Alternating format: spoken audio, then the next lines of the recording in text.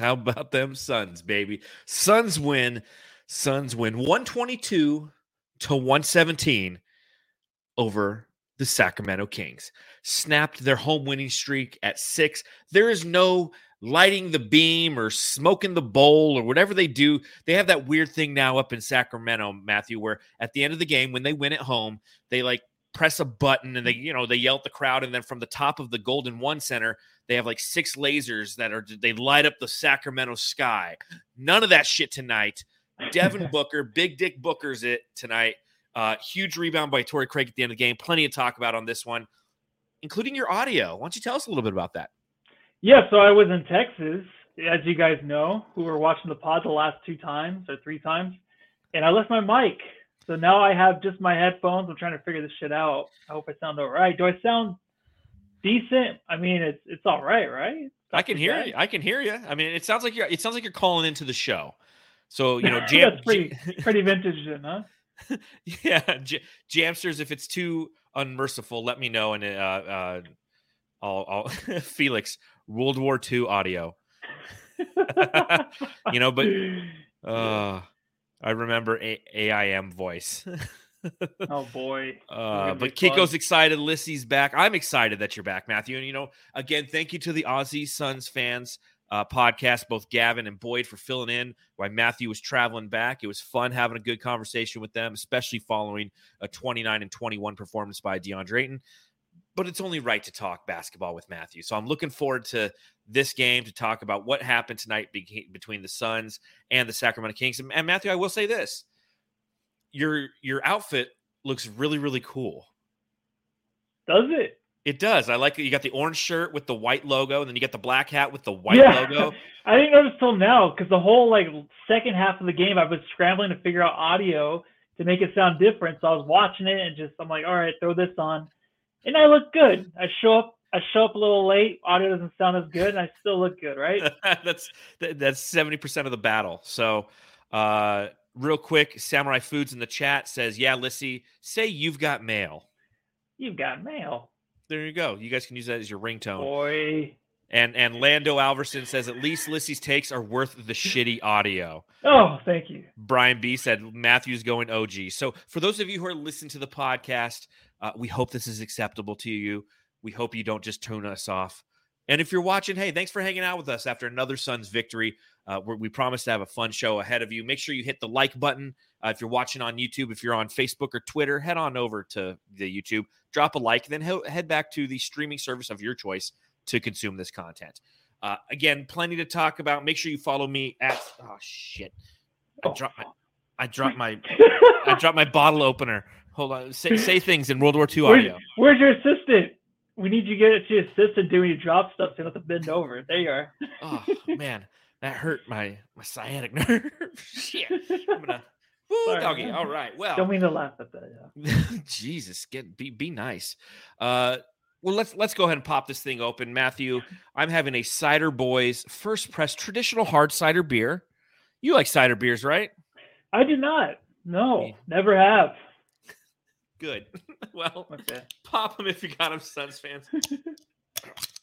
My assistant to pop open my beer. I'm making a mess in here. No one likes cider beer. Go Suns.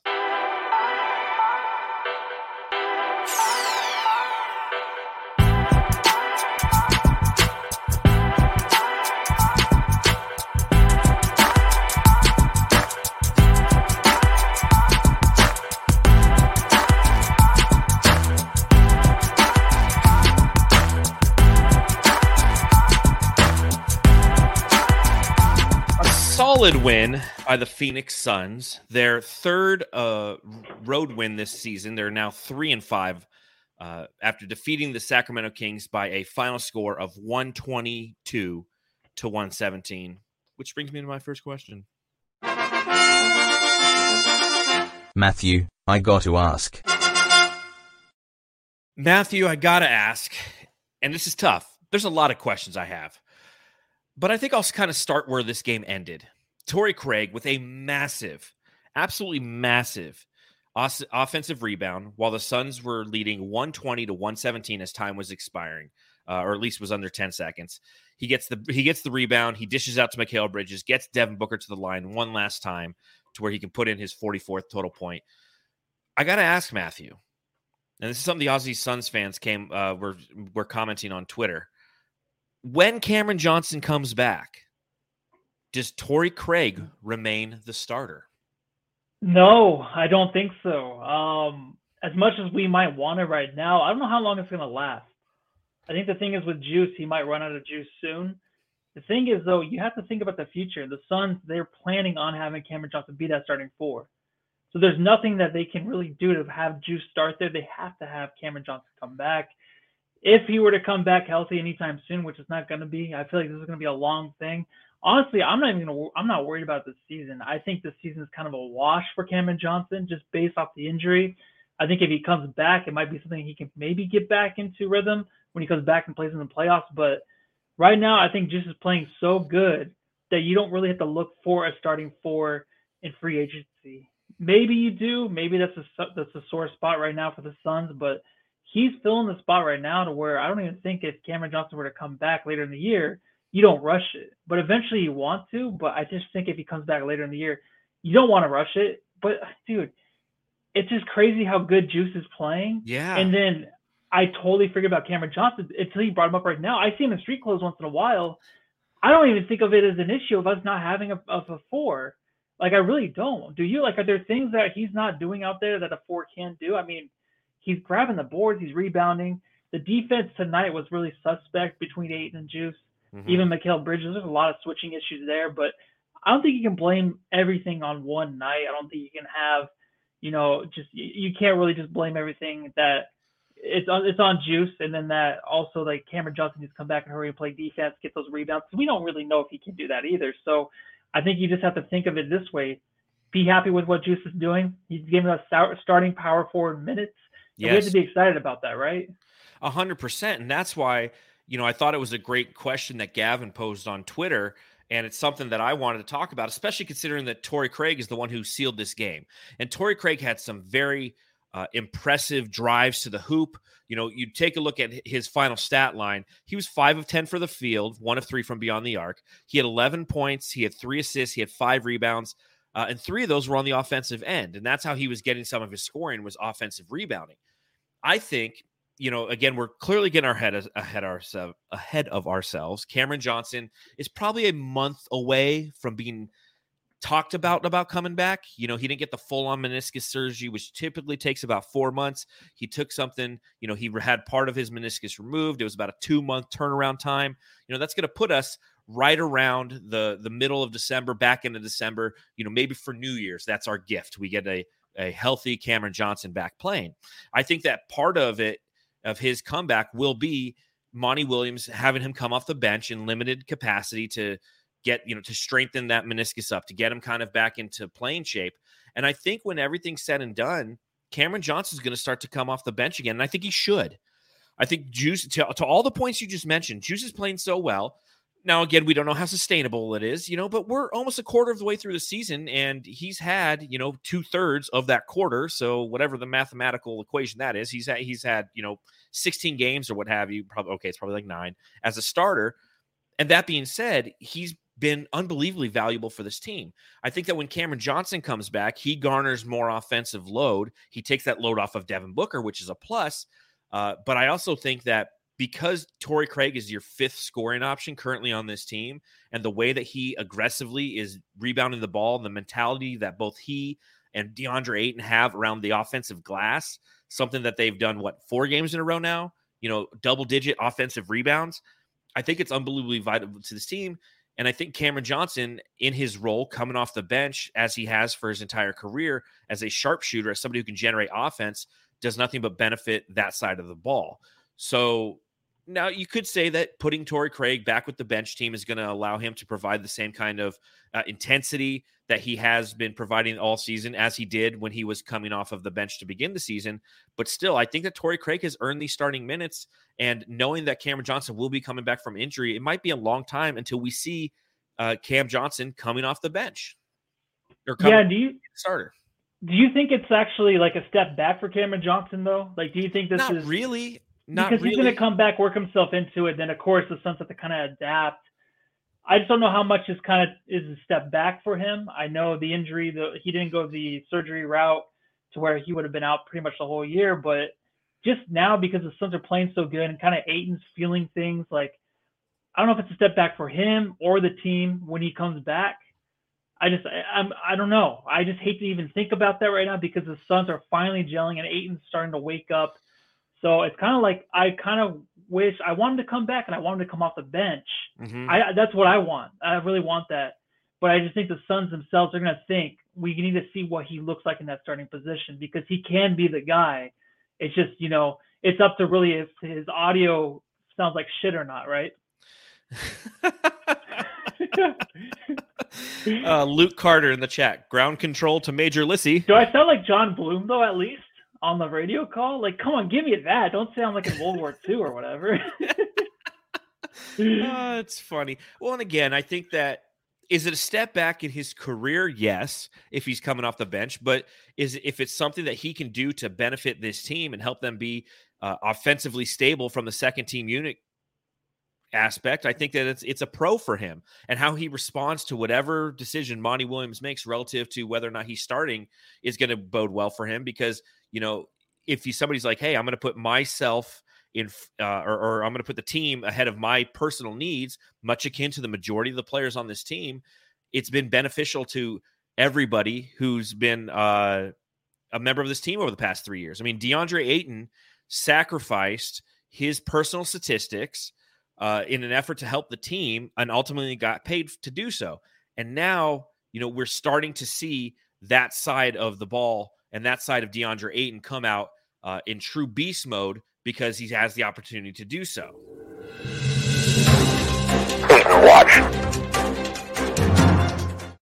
As much fun as it was hanging out with the Aussies, it was upsetting because I knew that you weren't there to talk about DeAndre Ayton in his 29-21. You take a look at what he did tonight. In 35 minutes, he was 8 of 10 from the field, 17 points, 12 boards. He also had how many assists? Oh, only the one assist. But Matthew, I'll say this: DeAndre Ayton, Player of the Week. Did you ever think we'd see the day? No. It's crazy because I was thinking, is it the first time he's actually won Player of the Week? Yeah. It has to be, right? Right It there is. beside Giannis. I'm like, man, it could be something that can happen more and more and more because you can see how dominant he is. And I'm sorry I missed the podcast, and I even missed the whole game. I got to watch when I got back home, but it's not the same thing. It's so different watching it when it's not live because you already know what's going to happen, obviously. But it's just towards the fourth quarter, I'm like, dude, like this guy, he was playing on another level, but I just love the fact that he was making himself so available. Mm-hmm. And you can see how the stats just come because I talk about all the time where I don't want to look at the stat sheet. I don't care. I just want to see it on the floor. I want to see him wanting to play. And he even said in the post-game conference, he was talking about how I want to be great. I want to do this, this, and that. And I was just thinking, I'm like, this is crazy because Booker has to deal with this all the time. It's like, oh, now he's just finally saying this shit. You know what I mean? Like he's always said things and he always thought he was dominant. But to come out and say, like, I'm going to be great. I got to be the tone setter. Yes. Thank you, man. Yes. It doesn't have to be every night, especially in a night like this where Booker goes off and it's just, no one else can really step up and be that second guy because Booker's just been so insane tonight. Well, we wanted some DA games, right? Like we've had Booker games and tonight was a Booker game, but we wanted some DA games. And guess what we got last week? We got some DA games. And I love what Taddy Mason, one of our elite jamsters, says in the chat. He says, DA didn't have the huge stats tonight, but he was still aggressive. And that's what you're talking about, Matthew. We don't need the stats. People who instantly bank on the stats aren't watching the game. They're relying on the statistics. I want to just see the aggressiveness. And I love what Taddy says. He goes, I was so proud when he got called for that charge. As was I. I was like, hell yeah, DA got called for a charge. Why? Because that displays the fact that he's being aggressive. He's going to the hoop sometimes with a little bit of reckless abandon. One of those things that we need from DeAndre Ayton, just a touch of that reckless abandon. And he's added this like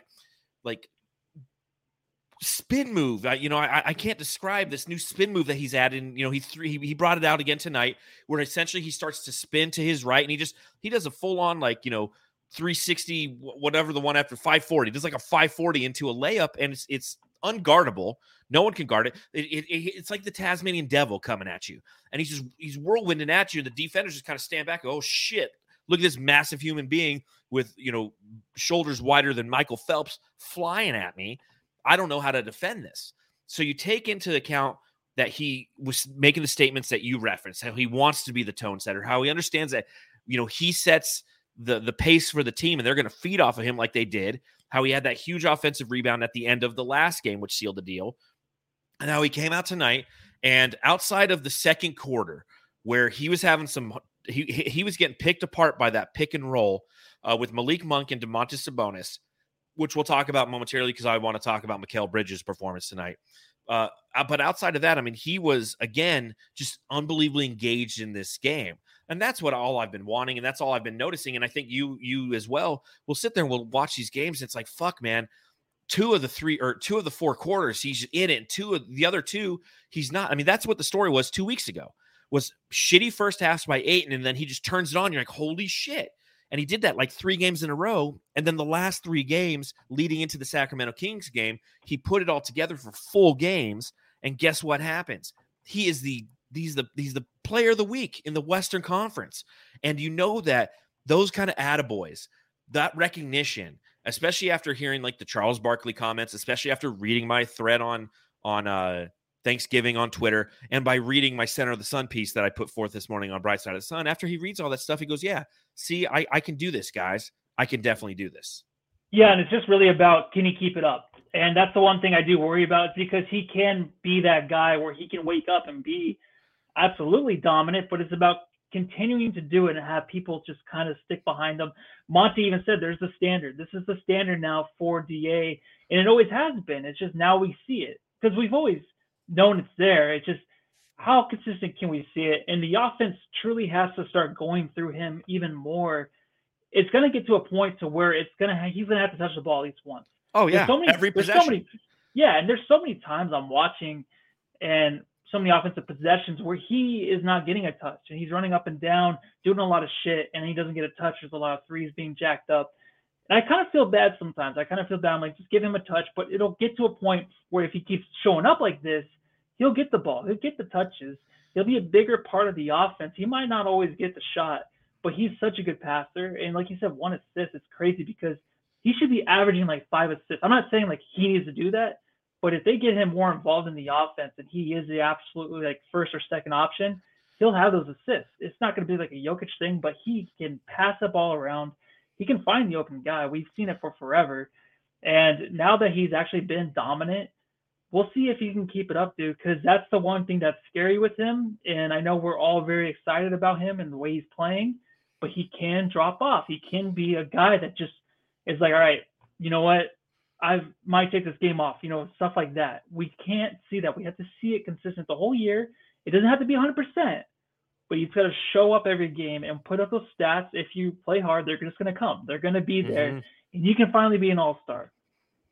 No, that's what was going to be my next question, is given his performance thus far this season, which has been solid, is he all-star worthy? To this point of the season, is he at least a reserve? I don't think he's got the starting spot, but he's got to be a reserve, right? Yeah, I mean, you have Jokic. You have what other centers are out west? It's Jokic. It's Jokic. That's it, right? That's why I'm saying a reserve, because I can't think of any. He just got hurt. Cat got hurt, but he's not even playing center. He's playing the 4 with Rudy Gobert. Yeah, true. Yeah. So DeAndre Ayton, potential all-star if he continues with this aggression, because he is, of all of the Phoenix Suns, DeAndre Ayton is the most highlight-worthy member we have. Devin Booker goes out and carves them up. 44 points. What did he hit? 1 3 tonight, maybe 2. I mean, we'll talk about him momentarily. But again, DeAndre Ayton, with some of the savage highlights that he's already put together this season, it's those things that are retweeted and they're seen on YouTube time and time again. Just like the little snippet that you put together today, congratulating him on his Western Conference Player of the Week that you put out on Twitter and on our YouTube feed. It's one of those things that is full of like great looking highlights. Like there's only so many Devin Booker jumpers you can put out there, but you're like, yeah, this guy's a fucking killer from the, but a savage jam while he's coming down the middle of the lane is very highlightable. So, we still have some time before the All-Star game. Obviously, it's in February. But if he continues to play with this trajectory, he's definitely an All-Star reserve, in my personal and humble opinion. Exactly. And it's funny that video you're talking about, that one was put out, but just a couple nights ago, or maybe last week, after it's 3 games, the last 3 games he was awesome, 4 games maybe.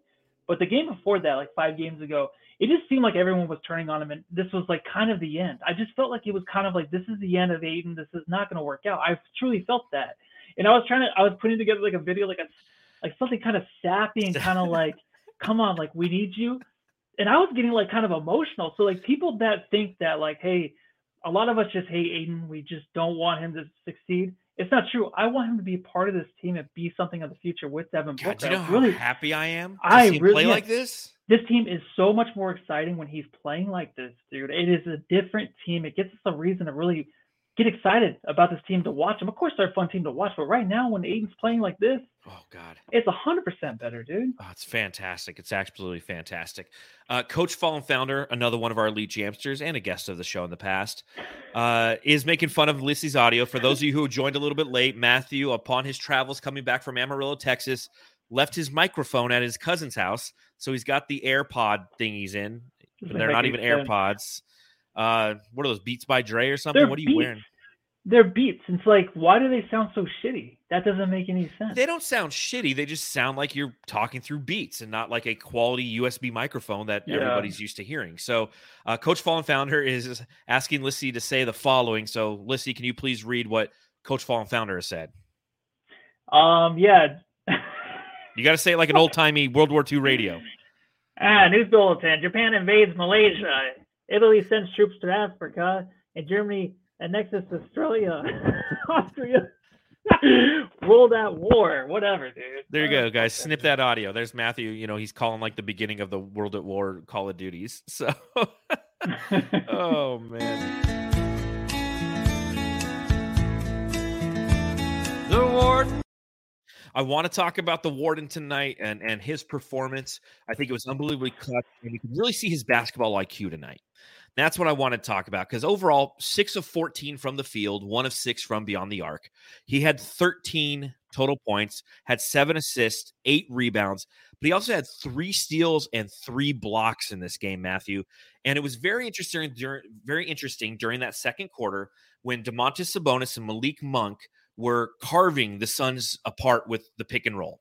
And it reminded me of like those 7 seconds or less Suns when Amari and Steve Nash would just go on those stretches where they'd run a pick and roll. Nobody could stop it. They literally do it for like a quarter and a half. Well, you'd make some sort of adjustment, and then they'd do 6 things off of it. I mean, that's who the Phoenix Suns were for a long time. And during those possessions, it started out with Mikal Bridges on the weak side because he was guarding Fox, and Fox just wasn't in the play.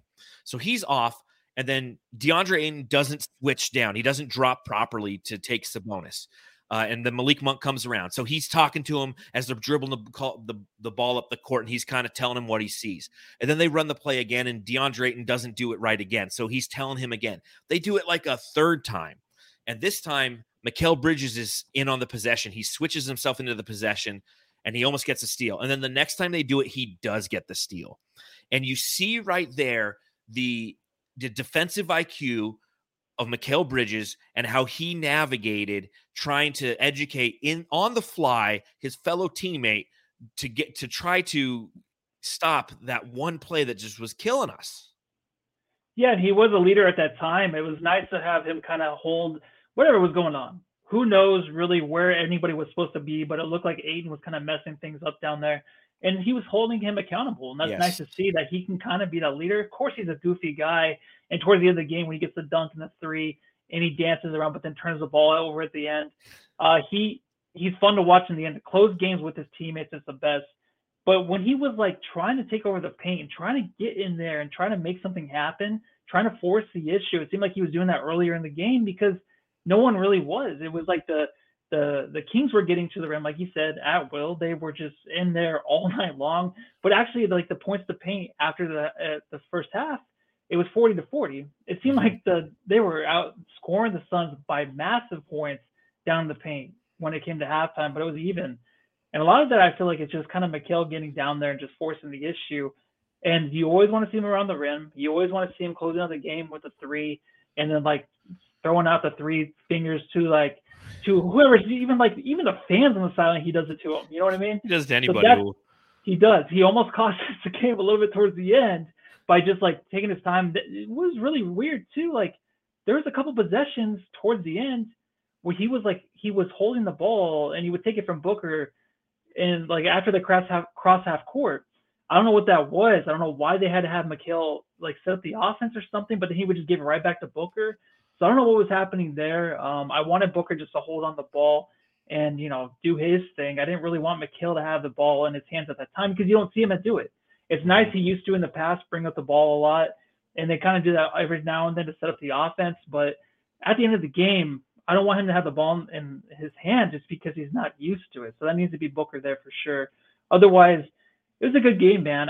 It seemed like a different kind of Mikal out there, dude. Just forcing the issue, like I said, it just seemed a little bit more different because he just knew in this game, the way it was going, that the Kings they were doing whatever they wanted. So he had to do something different to kind of turn it around. And he did, I feel like. Well, they used De'Aaron Fox as a decoy. Coming into this game, De'Aaron Fox was leading the team in scoring, and they found a mismatch that they could take advantage of. And it took the Suns and some in-court or in-game and on-court adjustments to try to navigate and stop it. And ultimately, they really didn't do a good job of it, in my opinion. It's what kept them in the game. Whenever they've gotten a jam, they brought Malik Monk in at the end of the game simply to run some of those plays. Yeah. And Mikal had the one where he picked it off and then it went up in the air. Sabonis got it and dunked it. It was like, shit. I mean, that's what got them their last points. Their 117th points was that exact play. So that's what they were trying to do. But, from an offensive standpoint, we didn't see a good Mikal game, and that's okay. That is. Would we like to see it? Absolutely. But guess what? Not everybody's going to play great every night, but he played really good on the defensive end. He had some massive blocks, some great steals. And because of that, he was part of, that's 6 turnovers alone he caused right there. And you look at it, the Sacramento Kings, they ultimately ended with 16 turnovers, which led to 24 points for the Suns. Now, the Suns had 17 turnovers, which led to 25 points themselves. They were very careless with the ball. You take a look at, Mikal Bridges, who else? Devin Booker, we're going to talk about him momentarily. His 6 steals. He had 6 turnovers as well. Lazy passes, a lot of weird cross-court passes. And this team, the Sacramento Kings, they're quick and they're long. So you throw something past half court or cross court, you're gonna have a lot of just picked off passes. But I really feel the Suns, because of the speed that the Sacramento Kings play with, they really created a lot of miscommunication amongst the Phoenix Suns. And I thought that Mikal Bridges was really a key cog in trying to communicate. And you saw it in the third quarter. You saw it when the Suns came out in the third quarter and outscored the Kings 28-20 because defensively they were on point. In the fourth quarter, ultimately the Kings outscored the Suns 33-31, but that wasn't because of horrible defense. That was because the Suns were turning the ball over in that fourth quarter. They were taking care of it in the third. Yeah, the way the Kings were playing defensively, they were, like you said, long, but they were filling the pathways so quickly. It was like as soon as the Suns offensively looked like they were kind of going nowhere. And I feel like that was the reason like Book really took over this game, where I've never seen him play like this before, where he just takes so many shots. It's like, he takes the shots, but it's like, okay, you're going to shoot again. You're going to shoot again. Like, that was really weird because I feel like the way Sacramento was playing defense, it was hard to get anything going, any kind of ball movement. Mm-hmm. They're so quick. Mike Brown's over there yelling at them, just screaming at him the whole time. He's this young team, this team that really needs to turn around. He's over there coaching them. It's cool to see because you can tell they respect him. So they're playing hard defense for him, man. They want to make this work. So that's scary to play against because they have really nothing to lose really this season, right? I mean, they're trying to figure things out, but they look good doing it. And Malik Monk, I thought he just shot threes. I didn't know he was that good at getting to the rim, using his length and speed. I didn't even know that was him until like 2 layups. I'm like, oh, wait, Malik Monk? Is that him? Maybe he's always played that way, but I think of him as a shooter, not a guy that can drive like that. No, because our memories of Malik Monk are, one, playing for the Lakers, and so we didn't see him because the Lakers were too dominant. They're like, we don't let anyone play but LeBron and AD. But we remember when he played for the Hornets and he had that like 5 for 10 from beyond the arc game where he scored 28, 29 points against the Phoenix Suns. That's our Malik Monk memory. And then, you and I were big on him because he's one of those Kentucky guys. Here's what's interesting about Malik Monk. And for those of you who didn't watch the game, or maybe you did, here's his stat line: 12 of 17 from the field. He had 30 points and 8 assists in this game. He carved the Phoenix Suns from the bench. This is all, he's a bench player. He ends up playing a total of 30 minutes in this game, primarily because De'Aaron Fox was not effective and wasn't really part of the game plan, it feels like, because, Mike Brown found that Malik Monk is somebody who's going to be aggressive and can get to the rim at will, and that he did. And it's one thing that, we'll talk about it a little bit later on the subreddit Stakeout, but all the Kings fans were just pissed at Fox. Like, where are you? You're just hanging out on the sidelines, come in and try to help this team when we need you. If Malik Monk goes out, you need to be that guy. Here's one observation I had of Malik Monk. He looked old, man. Like when they did a close up of his face, I'm like, that's Malik Monk now?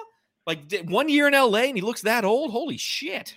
I was going to say, you play with LeBron and you're either in a mental institution or you're just almost 50 years old. Look at Kyrie. Kyrie was doing great. Yeah. It's just like when the celebs kind of ran out of the baby blood during coronavirus.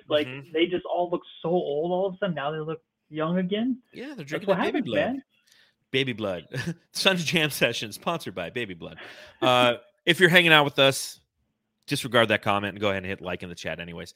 Anything else you want to talk about on the Kings side? One thing, all right, that I'll talk about real quick as I ask you a question, then I answer my own question. One thing that I thought was kind of cool at the Golden One Center is every time Keegan Murray would make a shot, it'd go, Keegan, and then the whole crowd would go like, Murray. I thought it was kind of cool. I'm like, why don't we do that for any of our players? We don't. We just do the 1, 2, 3, and I've always hated that. I don't like that. 1, 2, 3, first down. It's the same shit. It's like the only other thing is Herter. He started out the game 4 for 4, and it was like, oh my god, this is going to be really a thing. He ended with the game with 18 points, but it just shows you, man, the coaching. 2 guys, Herter and Herter was good with the Hawks. He was decent, but these guys are so valuable now with this team. And just like Monk, this, I don't know if it's Mike Brown or what, the atmosphere there, but these guys are kind of just, you have to deal with them. You're going up against them, you have to pay attention to them, unlike the past where you just kind of like, if they get hot, they get hot. But they're just day in, day out. They're playing these type of games. It's insane. This is a good roster, Matthew. Yeah. When I look at this team and you look at how they're built, it's a solid roster. You have De'Aaron Fox, who, again, 4 for 12 in this game, had 11 points, had 5 rebounds, 5 assists, nothing crazy like he's been playing up to this point of the season, leading the team in scoring. But that being said, generally he's playing a lot better and has played a lot better this season. You got Kevin Huerter, who's a great 2 guard next to him. You have Harrison Barnes playing the 3, Keegan Murray, who is a rookie, who's playing very well in his role, and then obviously Domantas Sabonis as well. And then you have a bench that includes Malik Monk, Davion Mitchell, Terrence Davis. It's a solid squad. Yeah, it's beautiful, and we're happy. We are so happy for this team to be good, dude. Hopefully, you have maybe a first round matchup against them. Maybe that would be tough, man.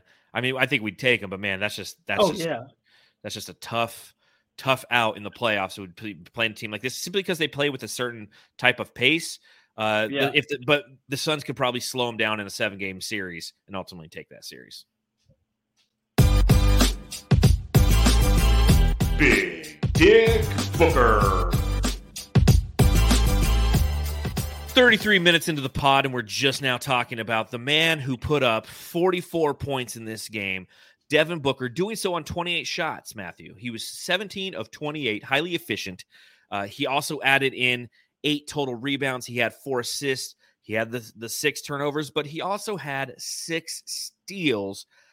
Devin Booker, who at the very beginning of the day was the one who was getting, all those back cuts by Huerter were happening on him. But man, he was making Davion Mitchell his bitch tonight. He played very, very well. Yeah, he was going after the young guys, and like you said, it started off pretty bad. He had all those turnovers, I feel like in the first, most of them, 4 of them at least. And then after that, he kind of got into the groove. And what really set it off, dudes, was the technical foul. Yeah, Devin Booker got a technical foul for bouncing a ball to a referee. was it the wrong referee? It might have been the wrong referee. But anyways, he bounced it to the referee. Then after that, he gets the technical. And then all hell broke loose because there was a different booker after that technical foul. He was insane, man. I mean, it was just like, if you want to keep count of his shots made or shots attempted throughout the whole game, it was a different booker in a way where it was selfish in a way. It seemed like kind of like hogging the ball a lot, but the team seemed to be kind of rooting him on. It seemed like in the fourth quarter, to start the fourth quarter, he missed three buckets, 2 layups. One he probably got fouled on. Then he missed a 3, like air or got blocked. Then I'm like, damn, dude, that's probably the end of it. Usually that's how it ends, right? Yep. But no, he comes back and he keeps shooting the ball, and he pretty much wins the game for us. I've never seen that, right? Because usually it stops us some time, but it's like, who's going to really help us out? I mean, you can go to Aiden, you can go to Mikal, but it just felt like it was just Booker's game. He's just like, I'm going to win this game for us tonight. And that's what he did. And the turnovers came early, so I wasn't too worried about that. But other than that, man, like, he saw what DeAndre Ayton did, player of the week. He's like, no, this is my team, man. Yeah. This is my team. You had your time. That's the last one you're going to get while you're a Phoenix Sun. No, I think that, again, it was a different side of Devin Booker tonight. And you mentioned it. You said it eloquently.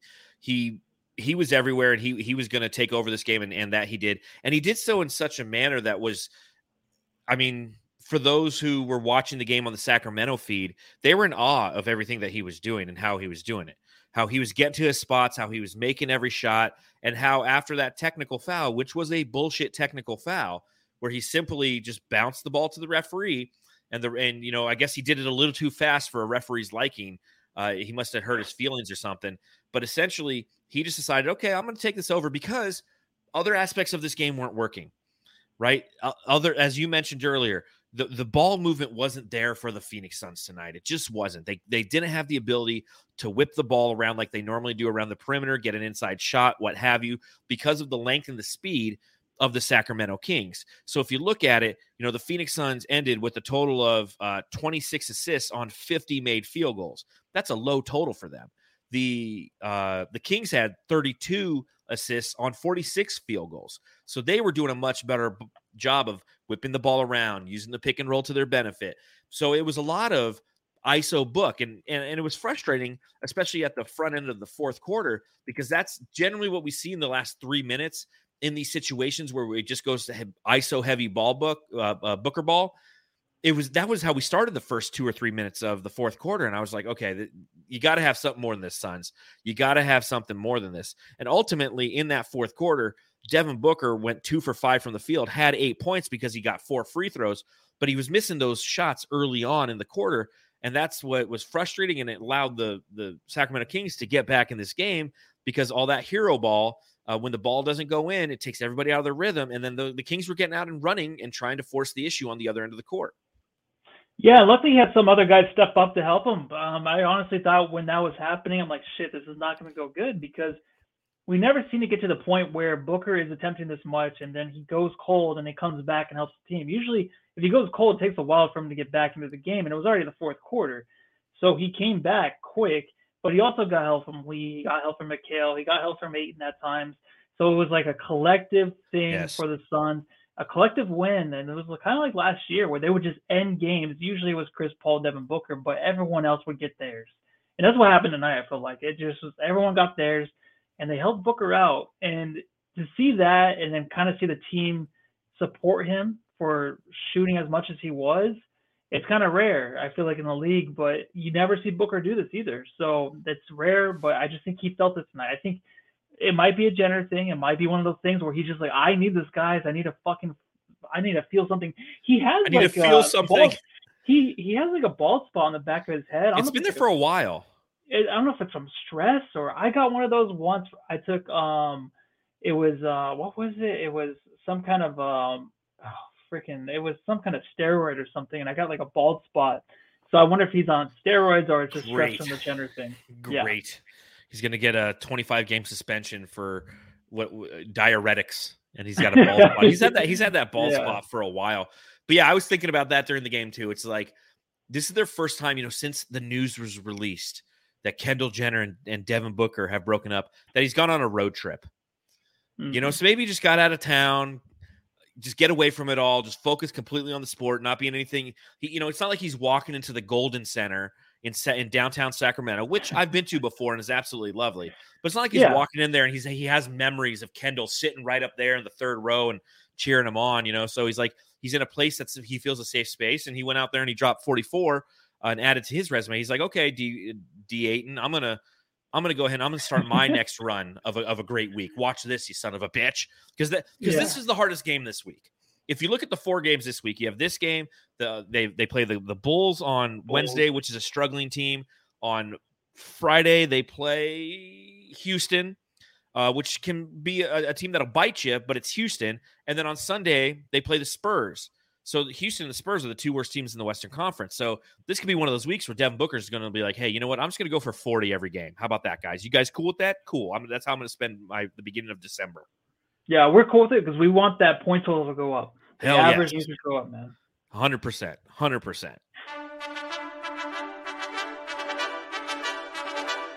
Jesus, this is a nice limo. Yes, it is. Now suck my Jack Landale. It happened last game. It happened again this game, in which Monty Williams now has this rotation thing where the first 3 quarters, he kind of lulls the defense to sleep by having Busy out there. And Busy, he plays well enough, I guess, in the opportunities and the minutes allotted to him. He played a total of 9 minutes a game. He had 4 points. He had 2 big blocks, a couple assists, 3 rebounds. But then they bring in Jock Landale for the first 4 minutes of the fourth. And they did the same thing in the last game. And he comes out there, and he only had a couple points. They're both from the free throw line. He only had 1 assist. But the energy that he brought again tonight and his ability to get buried in that lane, again, changed the way that the Suns could execute their offense, because all of a sudden they're playing a lot of this perimeter stuff throughout the game. Devin Booker's carving them to death. And all of a sudden there's a few passes on the inside. They're like, oh, shit, we got to account for this guy. Yeah, it's nice to have he's like a closer in a way, right? Kind of coming into the fourth now and just kind of giving that energy and kind of closing things out.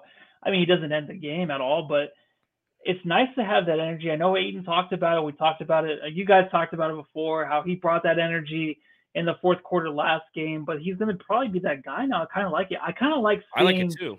I like him coming in the same game as Bismack. I hated before where we just not see the other. It's like Bismack's playing this game, Jock's playing the other one. Then the Suns fans are concerned. I just play him in both games, and if you have a guy like Jock that has that energy, it makes sense to play him in the fourth. Bismack does such a good job in longevity throughout the game, just coming in and just always, he messed up tonight where he just turned the ball over, but then comes back down and does like a LeBron block on the other end. Yeah. You have that from him, and then you have Jock that can come in, and he's not shooting the 3. The 3 is, hopefully it's gone. I know in the beginning of the season I was like, hey, he could do whatever he wants. This guy's fucking amazing. But it wasn't amazing when it turned to 5% shooting from beyond the arc. Yeah. So now he's not that guy anymore. All he is hustle. If this is his thing just for a little bit, I like it. I don't mind it. I feel like Bismack's doing a hell of a job right now. So keep it this way. I like to see them both in the same game. Well, and I think, if Busy comes out and he's effective, you play him the entire game. But if he has a game where he, for the past couple games where it's just not all there, you can bring in a game changer like Jock Landale, who's going to bring a different sense of energy. And I think it's easier to do that than go the other way around, right? Where you bring in Jock Landale and you have him out there playing. He's got such high energy. And then all of a sudden you're like, all right, let's bring in Busy and slow everything down. That's easier for a defense because they're so used to trying to play with this high energy and this high spirited guy. Or all of a sudden you bring in a guy who's just going to go kind of nice and slow on him. You're like, okay, you're almost taking the pressure off. So I think it's very strategic the way that Monty Williams, who I'm working on a drop for. I think I finally had an idea today. I was walking the dogs, and a drop idea came for me. So I finally have come up because we need one for Monty Williams. So we'll see. Hopefully I'll have that done. They by drop the a deuce. You have a drop idea, huh? Yeah. You see him dropping that deuce? All right. Yeah, that's exactly. Yeah. Once my dog takes a shit, I'm just like, hey, that's it. I can have a Monty Williams moment. Here comes the pain.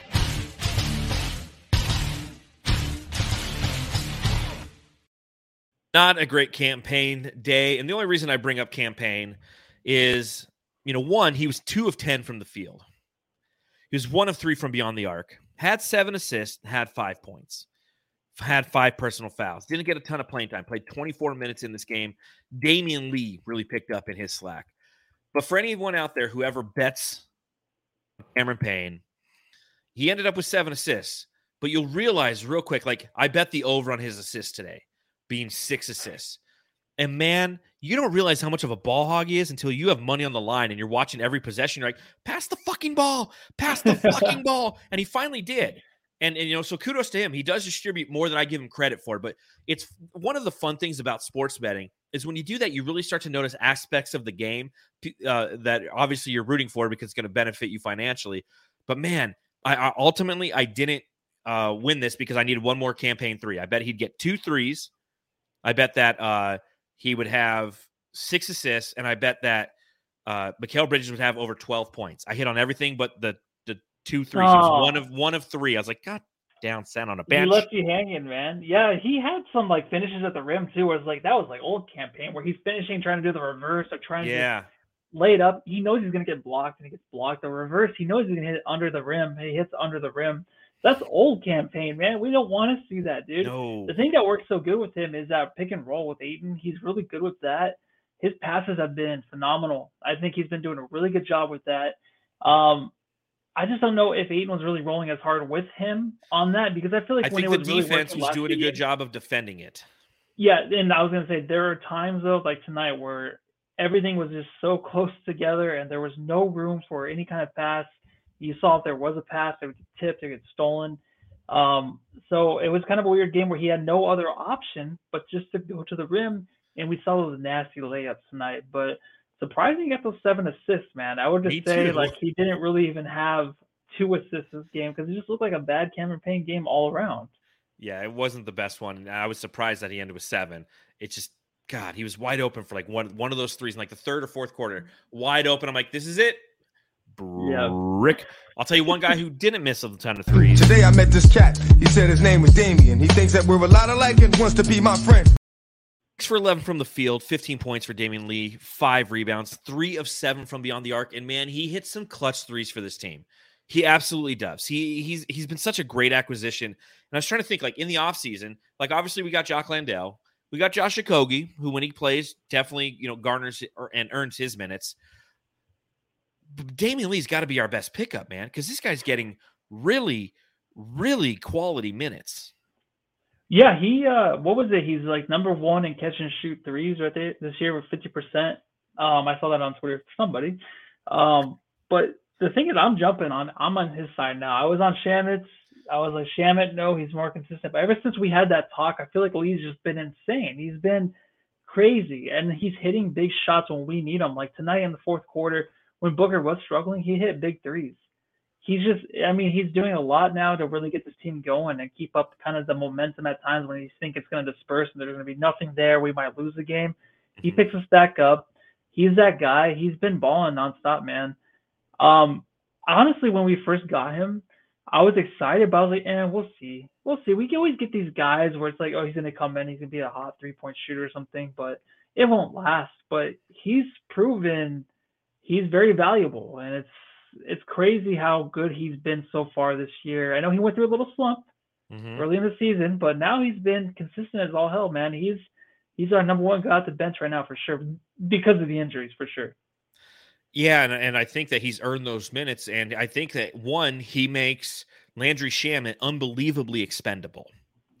And Landry's going to get minutes, and we're going to like what we see from Landry from time to time, and he had a couple big threes in this game, in my opinion, too. But he does definitely become expendable with his contract, and it's a good connector contract. So it'll be interesting to see how James Jones, the new president of basketball operations, which I don't even know what that means, but it'll be interesting to see how he is or how he navigates that. Mario Lopez asks in the chat, Lee, a 6th man of the year candidate? What do you think, Matthew? Yeah, I mean, he has those highlights now, the threes. Like, you need that. You need, like, those big threes that really help your team win games. He has that going for him throughout the year. He's definitely that guy. He can win that reward. How many points per game do you think he's averaging after tonight? 13, right? Nope. 7.7. Oh, wow. Okay. Now that being said, he's shooting 49.3% from beyond the arc. So, I mean, it's nearly 1 out of every 2 is going in. So, I mean, there's definitely a lot of time, but he's putting himself in a position. He'll get those minutes. Anytime anybody has a bad game, it's Damian Lee to the rescue. And you got to appreciate that about him. The Suns Jam Session subreddit stakeout.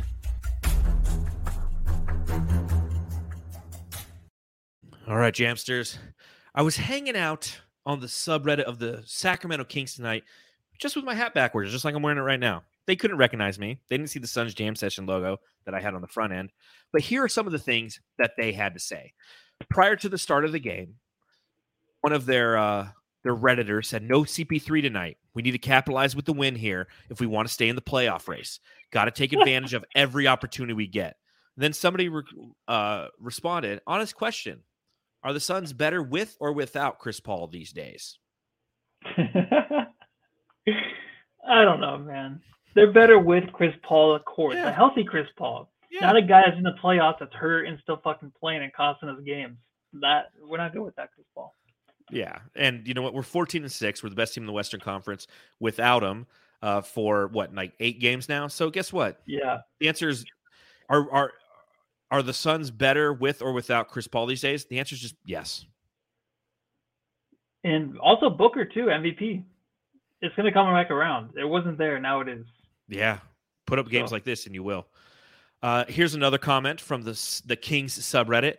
I'm very much an Ayton over Sabonis guy and generally curious about this matchup. So a little bit of love for for DeAndre Ayton from somebody hanging out on the Kings Reddit. That's a weak-ass T on Book, but I'll take it. LOL. I think we can all agree that was a weak-ass. Even they recognize it. They're like, that was a technical foul. And don't get me wrong, there was a lot of Booker's flopping. When he kicked his leg out, which he didn't. He doesn't kick his leg out. Devin Booker's got mad hops, by the way.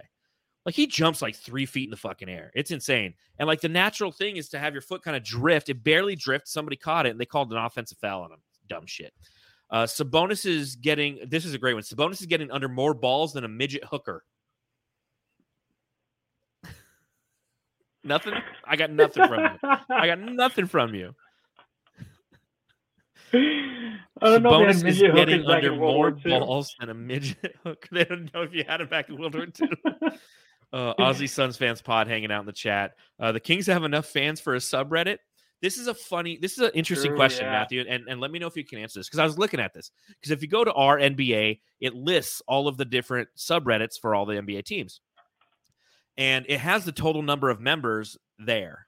And they have about 117,000 people who have joined the Kings subreddit. The Suns, I think, are about 130. Which team do you think is the lowest? Because I looked at it this today. Which subreddit do you think is the lowest? I'll give you 3 guesses. Out of every team? Out of every team in the NBA, who are what is the one team with the least amount of people subscribe to their subreddit? Minnesota. Nope. Good guess. Minnesota, or let me get one more guess. One more guess. Crazy Luigi in the chat says Detroit. That's wrong. Orlando's incorrect. Okay. Hey.0 says the Miami Heat. That's incorrect. The Kings is incorrect. Fabio says Utah. That's incorrect. I thought Utah after their last game because I was doing the subreddit stakeout with you absent, and it was funny because like there was no one talking. Orlando, nope. OKC, nope. It's the Cleveland Cavaliers. They only have like 93,000. They're the only subreddit that has under 100,000 people. Okay. Little known facts. Sense. Yeah, it makes sense, man. Nope. I got a few more. All right. Not watching. How's it going so far? And somebody replied, decent, playing good D. Offenses getting to the rim at will. Booker and Ayton are really, really good. That was one observation. And then there was a little Booker thread. Somebody stop Booker, man, and the crying emoji. Wow, Booker is incredible. Booker is a lot better than Fox. Fuck off, Book. That's why Kendall broke up with you. Because he's just scoring too much. I'm literally watching Landell right now. Actually worried like he's a young Wilt was the last thing that I got from the subreddit for the Kings. But there you go. The subreddit stakeout for the Kings. The Suns Jam Session subreddit stakeout.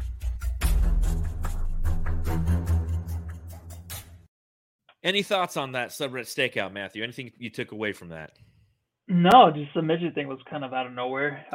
It seemed very polite stuff, and then the whole Ayton stuff. They love him over Sabonis, and it's crazy how much we always love another player over our own players all the time. Just Always. fandom. It's just fandom right there. Yeah. Straight up fandom. What anything else that you had in your notes? Do I have anything else? Let me take a look. I did. No, just Washington Jr. trying to run that point guard. I don't know, trying to run the offense there for a little bit, and it didn't look too good. So Yeah. I'm glad they kind of stopped that. Shannon needs to be more aggressive. Shannon needs to be a lot more aggressive. He is good at dribbling between his legs, but he's quick. Go to the fucking rim, man. Do something, dude. Catch a screen and go. He needs to do what Malik Monk was doing tonight. Yeah, Catch a screen and go.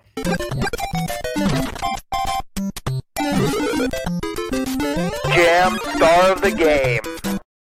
All right, Jamsters, as a reminder, if you're watching along live, please hit that thumbs up button. If you're watching along later, hit that thumbs up button. Shit, you made it this far. You might as well just, put the effort in. And please subscribe if you're listening to the podcast wherever you might be. So, Matthew, Jamstar of the game. You giving it to D-Book and his savage 44 points? I sure am, buddy. That's who I got. You? I think you're right here. It was a Devin Booker game. Don't get me wrong. I thought Damian Lee did a great job coming off the bench. The Torrey Craig offensive rebound sealed the deal. Mikal Bridges, as we discussed, with some of his defensive prowess. But this was a Devin Booker game. We got a D-Book highlight game. This is one that, people who fell asleep because, this is a late game. I can't stay up on the East Coast. They'll wake up and be like, oh, shit, 44 on 27 shots? Yeah, that D-Book. Yeah. That's what he do. Up next for the Phoenix Suns, they're playing the Chicago Bulls back at home. Another 90s night. Rocking the Sunburst jerseys. Matthew, trivia, because I'm full of it. When is the last time the Chicago Bulls played the Phoenix Suns when they were wearing the purple Sunburst jersey? 2001, January 6th, or 2001. How? How'd you know that? It's true. No, it's November 9th, 1999, Sean Marion's rookie year. I was going to say, it was after the Jordan hour. It was after that, I'm pretty sure. Yeah. But we all think of the NBA Finals and the last game that Michael Jordan played against them in that series. He wearing those specific jerseys, the purples. He went for 45 points, but the Suns won. Interesting team in the Bulls. Interesting team. They're a team that's under 500. They're without Lonzo Ball because he's had knee issues. Zach LaVine's not shooting as well as he has in the past. You got a lot of question marks about what they're going to do with their roster. They obviously got the Nikolai Vucevic, and they realized that Nikolai Vucevic is just like, he's not that guy. So they're a team that, DeMar DeRozan's leading them in scoring. He's having a really solid season again, primarily from the mid-range again. But they're a team that is they're in flux right now, if you will. They're trying to navigate the Eastern Conference. They're the 12th overall seed at 8-11. You look at some of their weaknesses, if you will. Beyond the arc, man. They are the last team in the league when it comes to 3-point attempts made. Now, granted, they shoot 36%, but they only shoot 29. So this isn't a game. This is another mid-range game that we're going to be playing. It's a game that they're going to try to win on the interior. So what are you looking for as the Phoenix Suns match up with them on Wednesday? I want to. We're talking about Booker having a big game again the rest of the week, maybe. I do want to see Ayton put up some bigger numbers because tonight, I'm not saying it's not him. I'm saying that he was 8 for 10 tonight. He needs to have more touches, especially in this game. Like the Vucevic thing is interesting because I was a big fan of that signing. I thought it was what they need. Start adding players. They add players that have names that actually know how to play basketball. See how it works with Lonzo Ball. Of course, he had those injuries, so it's not working out. This team should be abused by the Suns. They just don't play well as a team. They're just not good this year. I mean, it sucks because I was looking forward to them kind of coming back. You don't even see anything with Caruso anymore either. Caruso he's day to day, so we don't know if he's actually going to be in this game. I mean, yeah, Goran Dragic, is it a Goran Dragic revenge game? I don't know, man. I mean, it's weird when you look at this roster. It's like, oh, they're not that good. They're not. Like, I don't understand what that is because they should be at least decent. I know the East is a little bit more tough this year, but they should be decent. But I mean, I watch No Dunks a lot, and Trey Kirby on there is a big Bulls fan, and every time they go to him, he's just like disappointed. Every time talking about him, and it's hard to watch. Well, you take a look at tonight. They did win tonight over the Jazz. The Jazz have not lost, 8 of their last 10 now? Holy crap. Because the teams are playing them hard now, man. Now they're like, they're not taking them lightly. But you look at tonight, it was 26 points by DeRozan on 9 of 20 shooting. Vucevic added 16 and 9 rebounds. Zach LaVine went for 20 points, 6 rebounds, 5 assists. Coming off the bench, Andre Drummond's on this team, who, oh shit. Goran Dragic had 7. Kobe White coming off the bench had 15. You're right. This is a team that they should have a defensive mindset. They don't necessarily have that. And playing against the Phoenix Suns at home, I see a win in this one. For Brightside, for the Center of the Sun article that I put out every Monday morning, what are you laughing at? Because you're covering this game. I forgot. Oh, yes, I am covering this game for Brightside. We'll lose because I'm 0-4 this year covering games for Brightside. But I did say the Suns would go 4-0 this week, so something's got to give. That'll mean I'll be wrong twice. Fuck me. Oh, well. Real quick before we get out of here, a couple things. One, Parker Hines, thank you for the $4.99 in the super chat. We truly appreciate you supporting the pod. He says, got to give props to the new president of basketball operations, James Jones, for getting Lee. What does his new position entail? I don't know. Another stripe? Not sure, man. Like he's a sergeant. He just runs it. He's already running everything, right? Pretty much. That's what I think. And last but not least, before we get out of here, Coach Fallen Founder, once again, he says, I'm really going to need Lissy to end tonight by making a sales pitch for the Jamsters to buy war bonds and keep the troops firing. So this is a reminder to everybody. Please subscribe, rate, and review. You can follow us at Suns Jam on Instagram, Twitter, and TikTok. You can follow me at Darth Voida on Twitter, and you can read my writing at brightsideofthesun.com. You can follow Matthew on Twitter. At Matthew Lissy. Yeah, that's all I got. Matthew, do you want to sell some more bonds and tell people where they can go home to tonight? I mean, I really wish I knew. I know what they are, I guess. I mean, it has to do with stocks or something, right? War bonds, or what the fuck is that? They're war bonds. You don't know what war bonds were? No, bonds. So essentially what you would do is you would buy a war bond, and they would utilize that money to, for rubber and such, and then they would pay you back. It's like a personal loan almost. It wasn't stocks or anything. They were bonds. And I don't know if they had an interest rate tied to them. So it's like, buy a war bond and support the war. Give us $10, and when it's all done, we'll give you $12. I don't know, but it was a way to support the troops, man. No, I never heard of it. Sorry. But yeah, go home and love your family.